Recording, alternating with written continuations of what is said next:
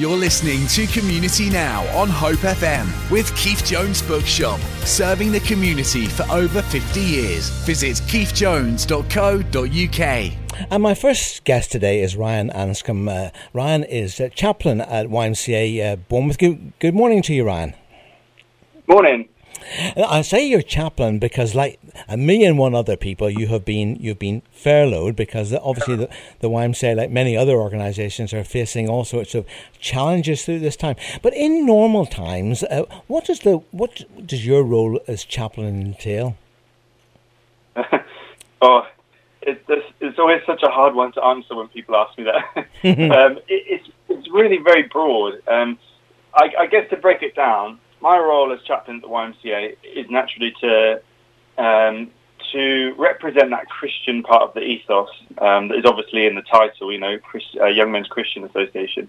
And so my role kind of takes me anywhere and everywhere depending on what's going on and what the need is. So, for example, the main kind of building where I'm based is the hostel on Westover Road, naturally because there are so many people there, so I'll often be getting involved in the guys who live there. I don't know, it might be just running some social activities on a weekly basis or on a one-off basis, or maybe doing some more explicitly faith-based stuff like leading Bible studies or running alpha courses and things like that. And just generally being a presence and building relationships with both staff and clients who live in that building. But then also, I've been able to build links with the youth team and get involved in some youth work, and also head over to the Junction when that's up and running, and build some links with the leisure guys there, and likewise with the children's centres and whatnot. So the role really can take me around the YMCA, which is great because it allows me to build relationships with people that I might not see, if I was just based in one of the buildings. Now, actually, at the beginning of this week, I had another guest who was an ex-resident of the YMCA, Joe, and he was sharing with our listeners about the huge difference that the YMCA had made in his life. Of course, when he became a resident, he was taking drugs and using and so on, and his journey was a wee bit like the 2 steps forward, 3 steps back sort of thing. But today he went to Morelands Bible College, and today he's married with 5 children actually, and completely different life. That was 11 years ago. I guess that's the vision that you guys in the YMCA hold, isn't it? Is giving people, the residents who come your way, many of course have got lots and lots of hurts and life circumstances, but giving them that space to change. But I guess winning their trust, Ryan, must be the first difficult challenge for you. To be honest, I wouldn't say that it's a difficult challenge for me because the nature of my role is to come alongside people and to build relationship with them with no real agenda other than building relationship and supporting them. I actually find that in comparison to, say, the guys who are on the housing team, I definitely have a bit of an upper hand in that respect. And I think people are quite quick to trust me because I simply am saying, hey, how's it going? Let's hang out and let's do this stuff together. And there's not really like a good cop, bad cop, if you know what I mean. Yeah. But naturally, a lot of our clients, they obviously, as you've mentioned with the guy who's on earlier this week, everyone comes with their own story, and depending on what that story has been, depends on what's the word I'm looking for? How they deal, I suppose, with building relationships with people. So what I mean is, obviously, some people are naturally a lot more closed, and it does take a while longer. In which case, I guess it's not really a difficulty that comes with my position, but just with the nature of people have been through a lot of stuff, and it takes its toll ultimately. But it's really interesting because I think that's also part of the beauty of being a chaplain for YMCA is in that I just I get to hang out with these guys who a lot of people sometimes don't they don't want to hang out with them because there's stereotypes or whatever attached to stuff, and I get to simply just say, like I say, here I am, let's do this together, I'm Ryan, let's do life together. So it's a real privilege in that sense. Hope FM, faith-filled radio. But just now, let's just talk a wee bit about the prayer line, because obviously in normal circumstances, you said you would be chaplain at the YMCA and doing 1,000,001 tasks, building relationships with people. But of course, then along came this thing called COVID-19, and for you and many others, it led to furlough. But you've not been twiddling your thumbs, because you've become a volunteer, haven't you? Yeah, absolutely. And that is. That volunteer for FaithWorks, and of course that has then led to the birth of what I think is a really, really needed service at the moment, and that is the prayer line. Tell us, how did the whole idea of the prayer line, the whole concept, where did that come from? So, myself and some of the other guys at YMCA, we were all just thinking really about how we can do more in this situation of COVID-19 for the local community, and how we can support others who aren't necessarily connected to YMCA right now. Particularly, I suppose, thinking of the likes of everyone who's working for the NHS and for anyone who might have relatives in that field, or people who are suffering from COVID-19 or whatever. And so I had a chat with Gareth, our CEO, and he said to me, well, he just pitched the idea, basically. He pitched the idea of having a prayer line that could be accessed by the local community, that could just operate, and we could just get a bunch of volunteers and build links with local churches and see if we could all partner together to start something for the local community. And so then myself and Alistair from FaithWorks, we simply just started looking into it and exploring the different options, like technological side of things. What exactly would we need to put in place in order to have a single number that people can ring and that gets put through to various volunteers, logistics and put together training material and things like that. And then lo and behold, it was very busy for a while. So yeah, you're exactly right. Even though I've been furloughed, I'm still super busy, because now, rather than doing it from the back on the back of my role as a chaplain, I'm now volunteering for FaithWorks to coordinate the project. And so there's still, because it's early days, there's still a lot of teething issues that we're sorting out with technology, and a lot, things are coming up, and we're like, oh, I hadn't even considered that. What do we do with that? But yeah, that's kind of how the idea was birthed, and our prayer and our hope really is that it doesn't just stop after the pandemic is over. This could be actually something that could be extremely fruitful, a great way to join together as Christians, and also to be a presence for the community as followers of Jesus. I mean, we do know that they say that 1 in 20 people are actually praying, people who weren't necessarily praying before. And of course, the many online services that churches are undertaking, they are being viewed by very, very high numbers of people. COVID-19, of course, is challenging. I think as we come out of it and we go into recession, and perhaps with a very sad, I think, loss of many jobs, there is going to be quite a lot of distress on a lot of people. There is now, of course, the incidence of mental health. So I guess that having the prayer line, you've had to train a whole group of people, though, haven't you, so that everything that they hear on the end of the phone is held in the strictest of confidence, and then obviously they're people that you can trust to hold confidences and so on. Was that a difficult challenge, finding those people and training them? To be honest, it seemed actually that they kind of came out of the woodwork. I remember Alistair saying that he was going to ask around and send out some emails and get in touch with churches. And the next thing I knew, we had about 20 volunteers all ready to sort of jump on some training and get involved. So that was amazing. I would say it's been harder to try and assist people with sorting out the technology when I can't actually be with them. Because over the phone, I kind of say, oh, well, you need to download this app, and then you need this password that's about 30 digits long. And you need, and so that's been the main challenge. But it's been great, actually.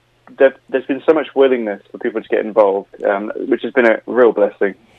Yeah, and of course, we actually should tell people that the prayer line is available from 7 in the morning until 10 p.m. in the evening, and the number is 08081 963 686. That's 08081 963-686. If you're listening regularly to Hope FM, you'll hear it being played on a fairly regular basis throughout our programme. I know it's early days, Ryan, but are you beginning to get calls?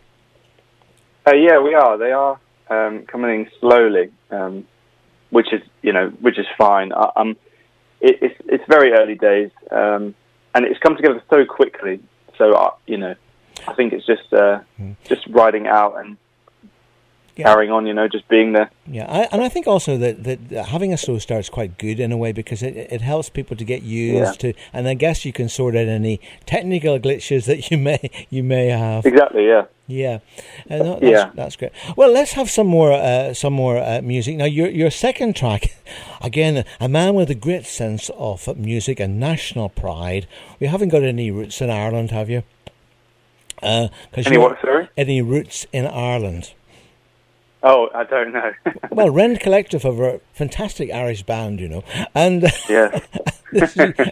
You want to introduce your second track, which is Above Everything Else. Yeah, to be honest, the thing that I love most about this song is towards the end, where it simply repeats the line, "King Jesus, you are victorious," because again, it's all about him, isn't it? And I don't know, this song reminds me of when I was at Moorlands, and the Lord was speaking to me a lot, and I was drawing quite close to him. That was quite a significant time, and just reflecting on how much bigger he is than everything we are and everything we know. I find it really refreshing. So, yeah. Hope FM, faith-filled radio. Now, obviously, we've talked about you being chaplain of YMCA Bournemouth, and we've talked about you being the person who's helped to bring the prayer line together along with Alistair in FaithWorks. Let's talk about your faith. I know you mentioned going to Moorlands, but how did the faith journey begin for you, Ryan? How did you become a Christian in the first place? Mm-hmm. It's an interesting one, because I would kind of say the faith journey for me started when I was born, just simply because I genuinely have always believed that Jesus Christ was my saviour and that he died on the cross and that he rose again, to the point that when I was about 4 or 5 in infant school, I would say to my friends, "Oh, do you believe in Jesus? Do you believe that Jesus is God? Do you believe he died for you?" And if they said no, I'd say, "Oh, you're going to hell." And then obviously they kind of sparked a bit of controversy. And you'll be glad to know I've learned how to be a little bit more sensitive to that. But it was because my friends would go home and tell their parents that I've said they were going to hell, and then their parents would ring up my mum and say, "Oh, your son said this." And mum would be put in a bit of a sticky situation as a believer, because she'd be like, "Oh, well, kind of what we believe, but maybe have a bit more tact to it." But yeah, anyway, so I've always genuinely believed that the Lord, Jesus was my Lord and Saviour. And so it's just been a kind of a continual progression of learning what it means to be a follower of Jesus. Going to church with my family on a Sunday, growing up, and getting involved in youth, things like that. But then when I was when I was 14, I decided that this is actually what I believe. I truly believe it for myself, and I made that conscious decision that it wasn't just my mum and dad's belief that I was following, that I genuinely believed it in my heart, and then I decided to get baptized on the 19th of September 2004. And as I say, so it was a continual kind of uphill climb, if you like, from that point. But then when I went to college, did as quite a few people do, kind of got swept away in the wrong crowd and started being a bit of an idiot. And even though I was still telling people that I was a Christian, I wasn't living a good example at all, to the point actually where, if I was going out drinking or whatever, people would say, "Oh, but aren't you going to be a Christian?" And I'd say, "Yeah, but it's fine." So I was being very hypocritical in that sense. And maybe that was for about a year, but then it was quite remarkable, really. I was just out with my friends one time, and had a bit of a fly on the wall moment where nobody was kind of acknowledging that I was there. I was just standing, just looking around, and then I heard a voice in my head say, "What are you doing, Ryan? This isn't who you are." And I was like, "Yeah, actually, that's really true."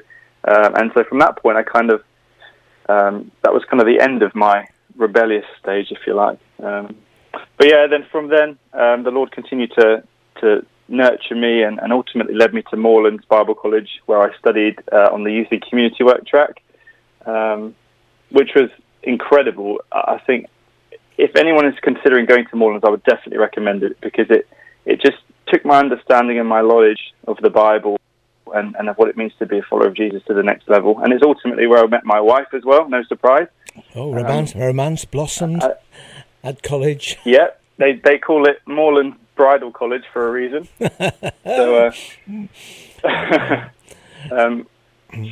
it's kind of just been a continual progression of growing and learning. And I suppose, as it is for all of us. When you were at Moorlands then, obviously, I mean, you mentioned you did the youth and community work stream there. So had you pretty much figured out by that stage in your life that you wanted to do something that was involved in working with young people in some form, or did you have? I mean, did you want to?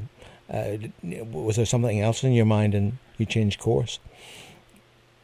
I knew that the Lord was saying to me that He wanted me to do youth work, but I had absolutely no idea what that was going to look like at all. And just to go back a few steps, in 2011, my dad had a breakdown. He went missing for a while. He's all good, that's all kind of resolved. But then after that, I think just as part of the coping process, I needed to have something to look forward to as a way of dealing with the trauma and things.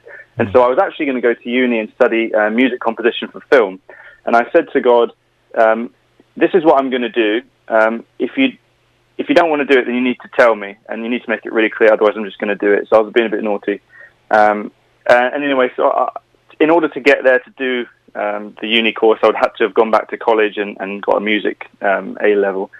And so I went for an interview at college, and it was the moment that I got an unconditional offer to go and do music at college was then when the Lord said, "Are you actually going to do this?" And I was like, "No, I guess I'm not." And I'd known before that he had called me to do some youth work, and up to that point, it was like youth work was kind of real down low, and music was my number one priority. But the minute I got the unconditional offer, then suddenly youth work was up level with the music, and I had to make that choice. And so I was like, there's no two ways about it. I know that the Lord is saying to me, go to Moorlands. And so I did.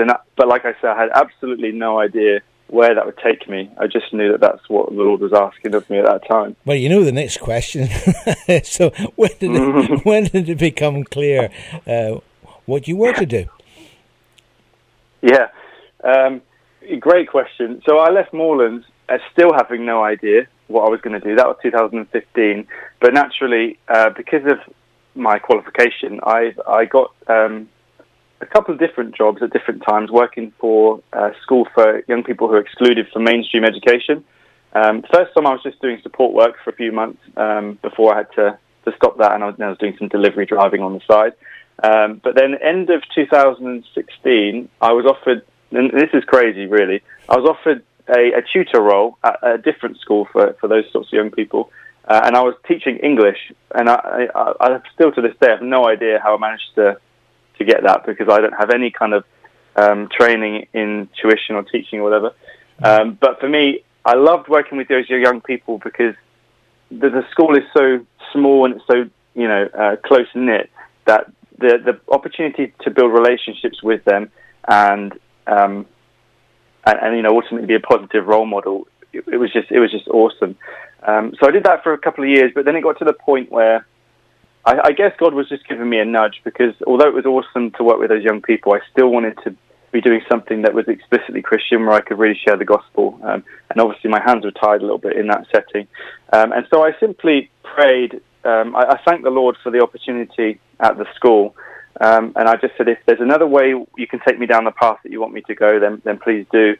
And shortly after that, maybe a couple of weeks, my wife just said, "Oh, do you know there's a job at YMCA for an assistant chaplain at the time?"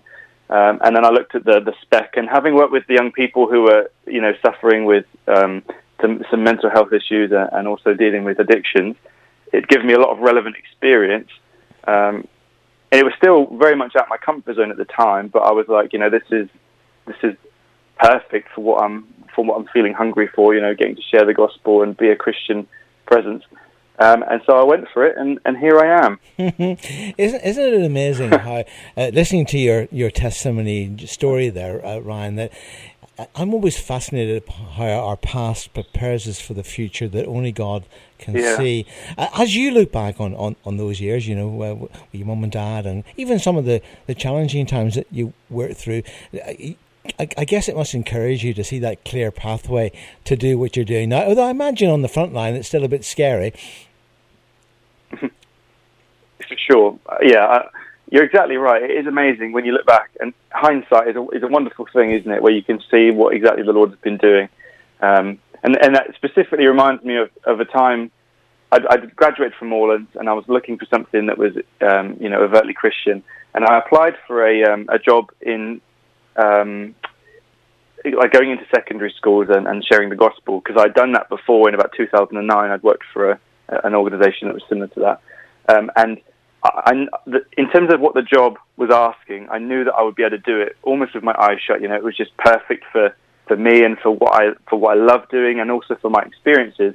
And I didn't get it. And I remember at the time being so frustrated, because all I wanted to do was find this perfect job after Moorlands, you know. And I was so confused about why God would let it happen. But then a couple of months later, I looked on the website, and that job had actually, they'd gotten rid of it completely. And so looking in hindsight, I was like, well, now it makes complete sense as to why God was doing that, you know. And it just obviously wasn't right. And so, yeah, you're right. Like, it definitely has its challenges still, because, you know, I'm working with people, and I myself am a person, you know, I'm in no way exempt from all the struggles and all the worries and you know, all the difficulties. But you're right, all of that experience does go a long way. And it's also really encouraging, I think, when you can look back and in those times where you're not quite sure what the Lord is doing, it's encouraging to look back and know that He is doing something that I'll probably figure out tomorrow rather than today, you know.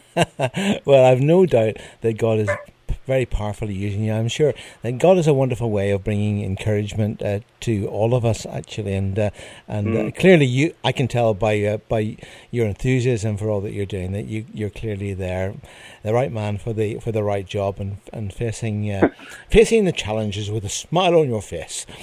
Well, I appreciate it. I try. You can give me the money afterwards.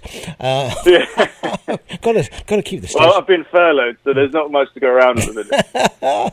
Well, you've got a direct link to him upstairs, so you can ask him, and you'll be fine. Yeah, that's true. Yeah. For more inspirational interviews, podcasts, and Hope FM best bits, visit hopefm.com/listen again.